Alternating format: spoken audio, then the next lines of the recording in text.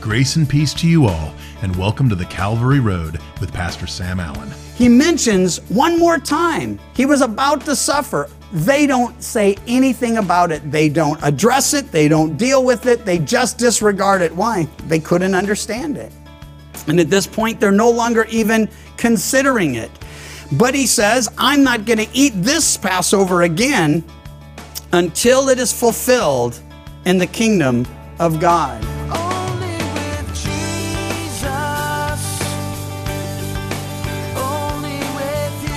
Well, happy Friday, and welcome to part 2 of Pastor Sam's message, The Lord's Supper. We will be looking at verses 14 through 30 of Luke chapter 21, and we'll be looking intently at the Lord's Supper. So, let's listen in. In any case, he knows this is their last meal together before his arrest. They don't get that. He's been trying to tell them, and for the past 6 months, again and again, as they headed toward Jerusalem, he'd say, we're going up, I'll be handed over to the chief priests and scribes, I'll be crucified, but I'll rise again the third day. And in the beginning, they'd say, what do you think he means by all that? I mean, he must be talking figuratively. I mean, how could he rule? How could he reign if he's going to suffer and die? They couldn't put it together. But note this in verse 14. When the hour had come, he sat down and the 12 apostles with him. And he said to them, with fervent desire, I have desired to eat this Passover with you before I suffer. He mentions one more time, he was about to suffer. They don't say anything about it. They don't address it. They don't deal with it. They just disregard it. Why? They couldn't understand it. And at this point, they're no longer even considering it. But he says, I'm not going to eat this Passover again until it is fulfilled in the kingdom of God. Now, if the original Passover brought freedom from death and freedom to serve and freedom from bondage, freedom to fellowship, freedom to worship, well, certainly that's what the Lord's Supper is meant to point us to. That Jesus' sacrifice for us means we're no longer slaves of sin and death. We're no longer destined to separation. And it means we can worship acceptably. We're accepted in Christ Jesus. It means that we have fellowship with the Father through His Son, Christ Jesus. It means that we can serve acceptably. Everything that He's planned and purposed for us becomes a reality in this new relationship with Christ. But when He talks about celebrating the Passover in the future, He says, I'll no longer eat of it until it's fulfilled in the kingdom of God. Well, what could He mean by that? Well, some people trip on this, and I want to make sure you don't. And it's this simple. There will be another temple. We know that. There'll be a millennial temple. During the time of the millennial, some are saying, well, why would you need a temple? And what's the point of sacrifice if it was all pointing to Jesus in the first place? Well, it's really for the same reasons they sacrificed in the first place. You see, the Old Testament covenant, the covenant of law, we started talking about the covenant God made with Abraham, an unconditional covenant. Later, a covenant with Moses. It's a covenant of law, where it's if you will, I will. If you don't, watch out. And so it's a whole different thing. And so under that whole covenant, there were a series of feasts and festivals and sacrifices, morning and evening and monthly, and then, various yearly feasts and festivals. All of those were pointing to Jesus.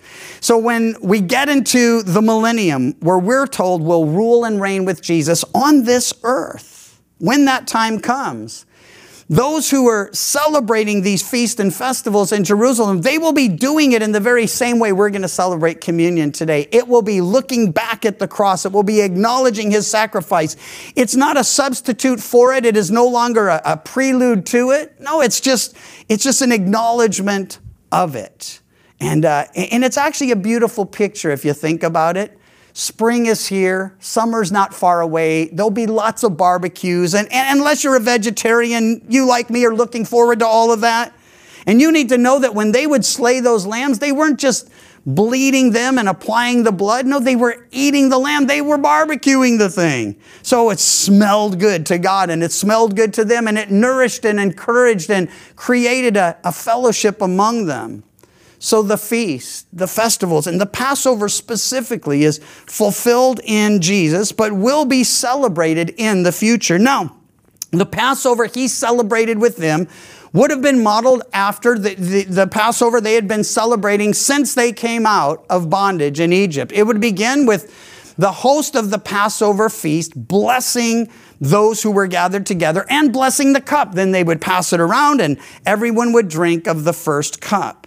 The wine itself was certainly fermented, but well watered down. There was no thought that they were going to get drunk, but they were going to enjoy the fruit of the vine.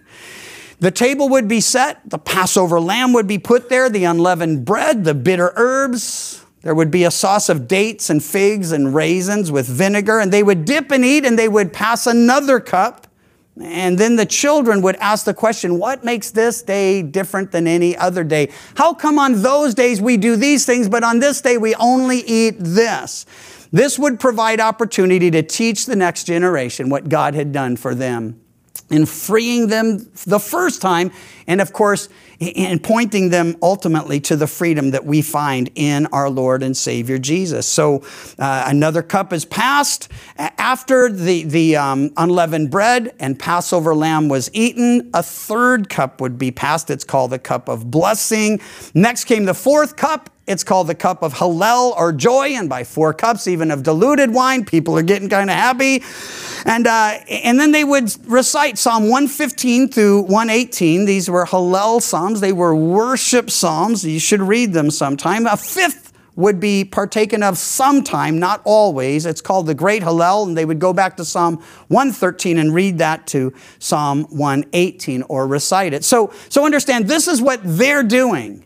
They're feasting with the Lord. They're tasting the bitter herbs that remind us of the bitterness of what happened and what brought them out of the land of Egypt. They're partaking of the Passover lamb to remember that they had to eat the lamb, not just slay it and apply the blood, but eat it so they had strength for the journey ahead.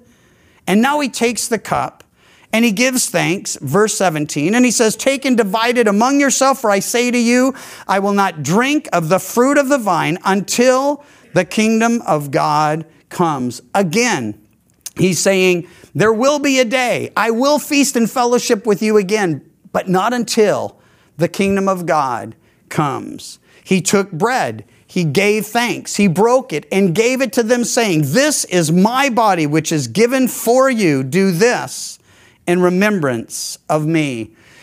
A couple of thoughts related to the bread, and it couldn't be more perfect timing. Only God could work that out, by the way. If you're new to us, you may not get that. If you've been around a while, you know there's no way I'm organized enough to end up in Luke 22 on Communion Sunday, much less Luke 24, which is where we're headed on Resurrection Sunday. That's just the Lord. I don't know how many months ago we started this, but it's some months ago. In any case, he takes the bread. Bread was the most common substance ingested in that day, and I'd suggest probably the most common substance ingested today. In Israel or Egypt, where we were just visiting, it's pita bread, and you go to Mexico, they've got the tortilla. You realize, hey, it's really the same thing. It might be made from corn, it might be made from flour. All over the world, bread is a common and well, it's the everyday food of the poor. The rich eat it too. It's just a little fancier and it's stuffed with good stuff. But the bottom line is, he takes something oh so common and now he elevates it. He takes something he knows everyone has access to and he says, I want to use this to point to me. So every time you eat this, you'll remember me. I think that his intention was to get us beyond the yearly feast of Passover to the daily celebration of just breaking bread together and saying, as those on the Emmaus Road did, that they recognized him in the breaking of the bread. So as often as we eat this bread and drink this cup, Paul will later write, we proclaim, we herald, we preach the Lord's death until he comes. We're acknowledging him. And so he says, take and eat. This is my body. Now, some of you have been raised, as I was from my, age 13 to 16 in a church where I was taught in a catechism class that when you take the bread, it actually becomes the body of Christ. And when you take the cup, it actually becomes the blood of Christ. I don't believe that's the case at all. In fact, he was standing there before them holding the bread in his hand. It's hard for me to conceive of how he is the bread. But when he says, take and eat, this is my body, he's saying, I want you to see the reality behind this bread. It's just a shadow. I'm the substance. It's just a picture. I'm the image. I'm the real thing. And listen, it's the same thing when it comes to, well, he calls us the body of Christ. We'll come back to it in another context in a minute. As the body of Christ, are we physically, literally his body? No, he's seated in heaven making intercession for us, but he inhabits the praises of his people. He inhabits us individually and corporately. So we represent him in every part of us, every one of us, essential and important, existing to serve the other parts. Well, he takes bread, he gave thanks, and he broke it. There's another picture here for us that as we prepare to share in communion is so, I think, essential.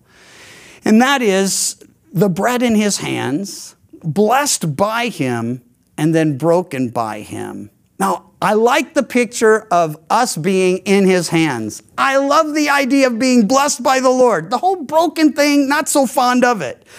And let's be honest, how many of us can even think back to a time when we've recently, if ever, prayed, Lord, break me? No, we pray, bless me and use me, but break me? Here's why this is important. God does his best work through broken vessels.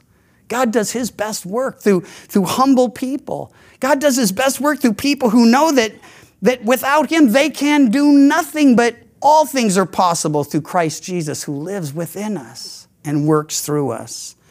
So we can pray today, Lord, we recognize we're in your hands and you're blessing us and using us. And Lord, we understand you need to break us, our will. Because if we pray, not my will, but yours, but in reality, we mean, could you just bless what I want? Could you just bless what I'm doing? Could you just bless where I'm going?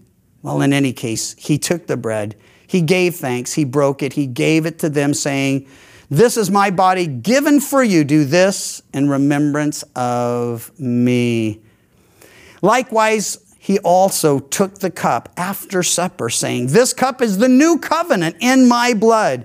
Takes us back. Pause with me for a moment and consider.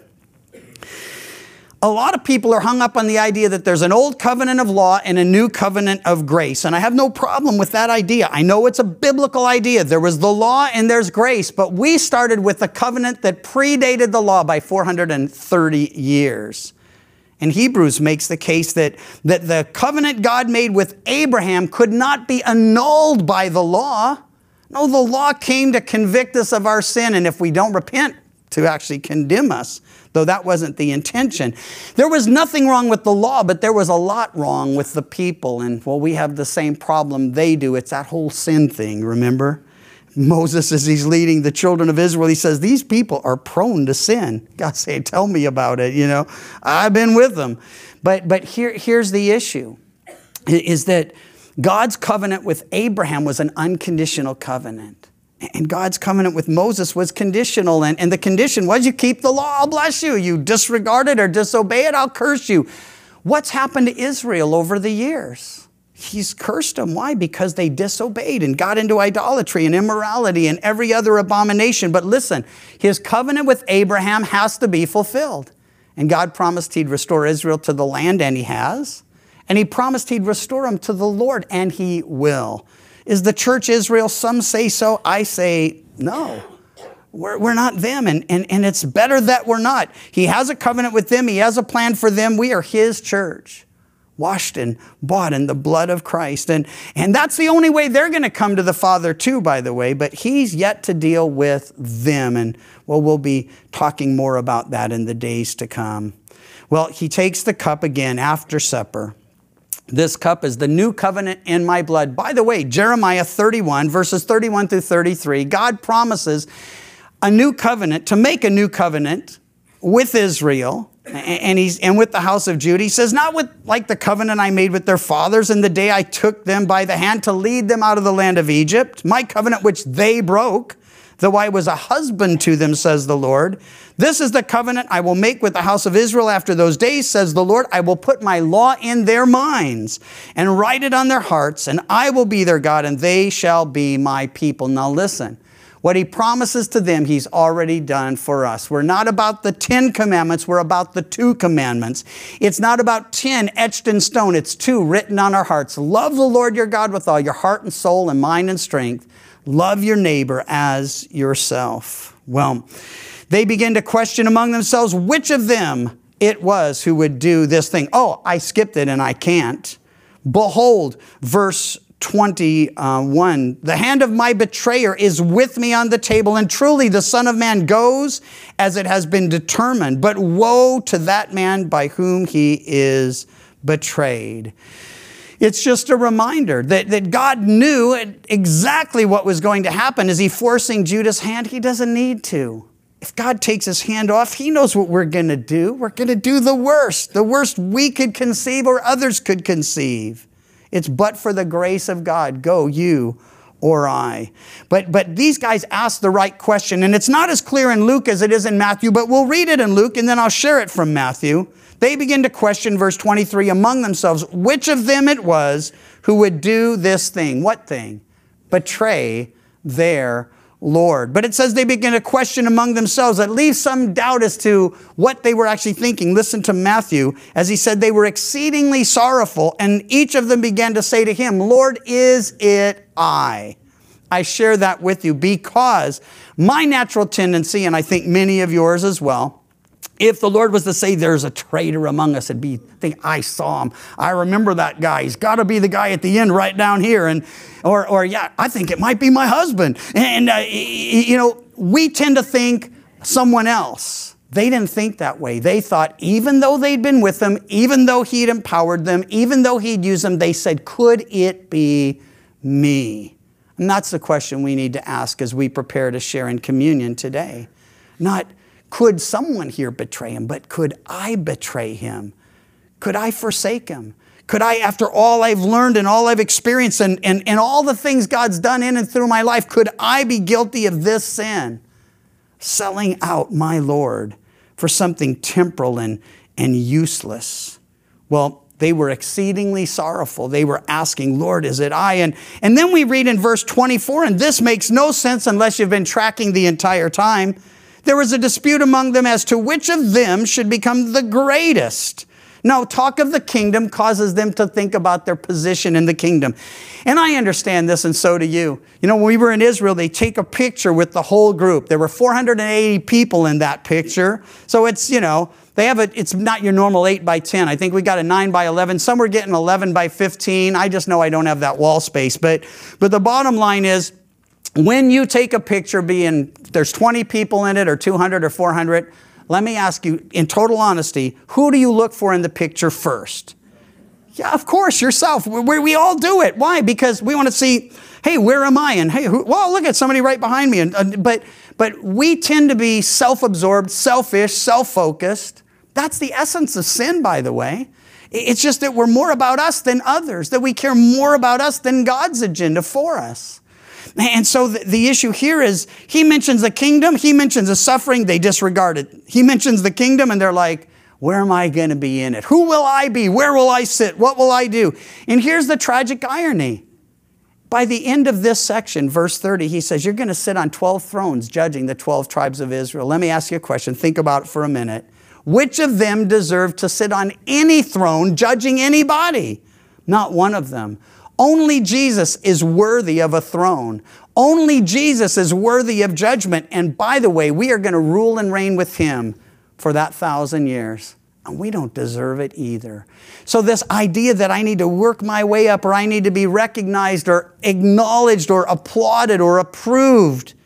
Hey, listen, everything we do, we should be doing as unto the Lord. And we should be looking to him for affirmation, not each other. Looking to him for approval, not each other.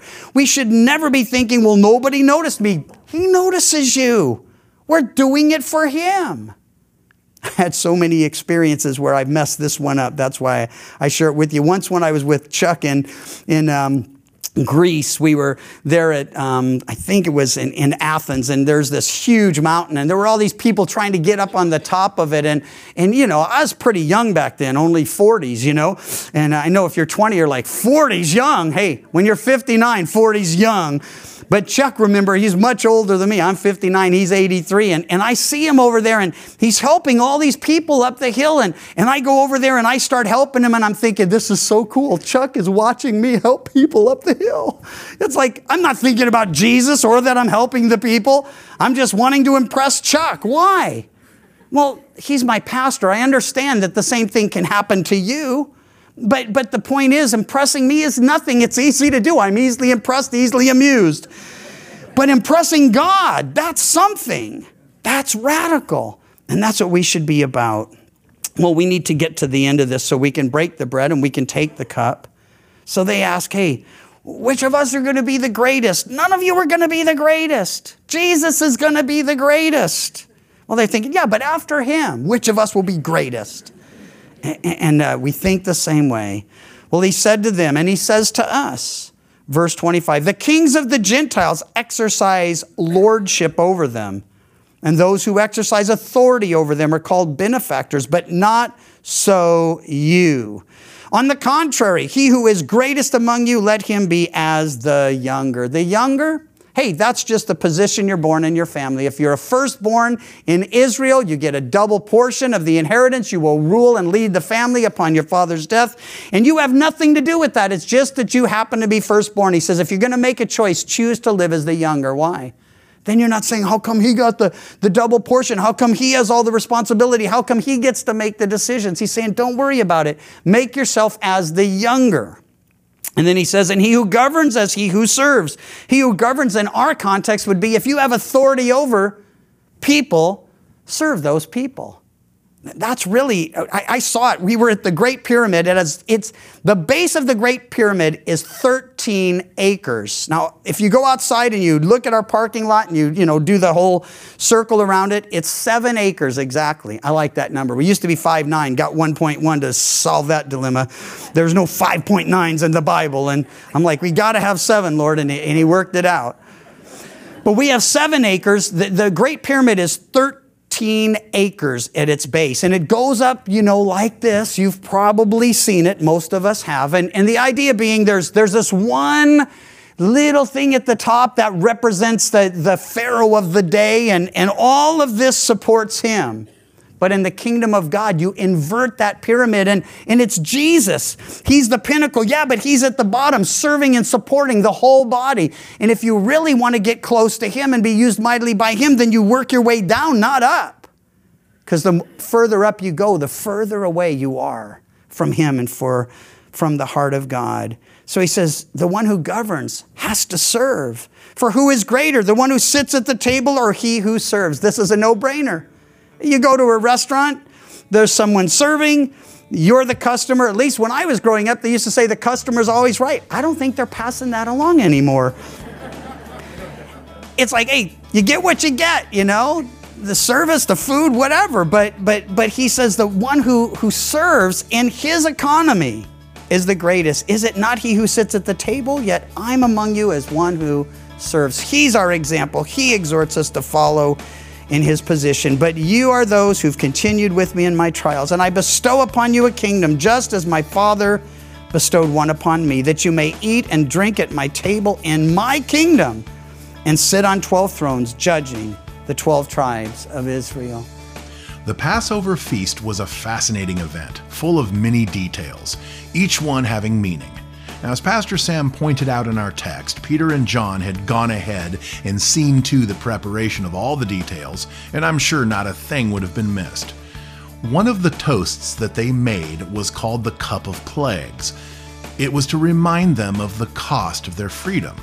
Now, had Jesus followed tradition, which I'm sure he did, he would have dipped his finger in wine and dropped 10 drops of wine onto a plate, each one representing one of the plagues, and a reminder to the Israelites of the cost of their redemption. Now, I have to wonder, when the disciples gathered around the cross as Jesus was crucified, would they have been able to see drops of blood falling from his fingers? Would they remember him doing that at the Last Supper? Would they have made that connection? Would this be an image that reminded them of the cost of their salvation? The Calvary Road is a ministry of Calvary Chapel Chico, and you can visit our website, ccchico.com, or download the CC Chico app to contact us and listen to other studies from Pastor Sam. You can also listen to the Calvary Road as a daily podcast by visiting thecalvaryroad.com.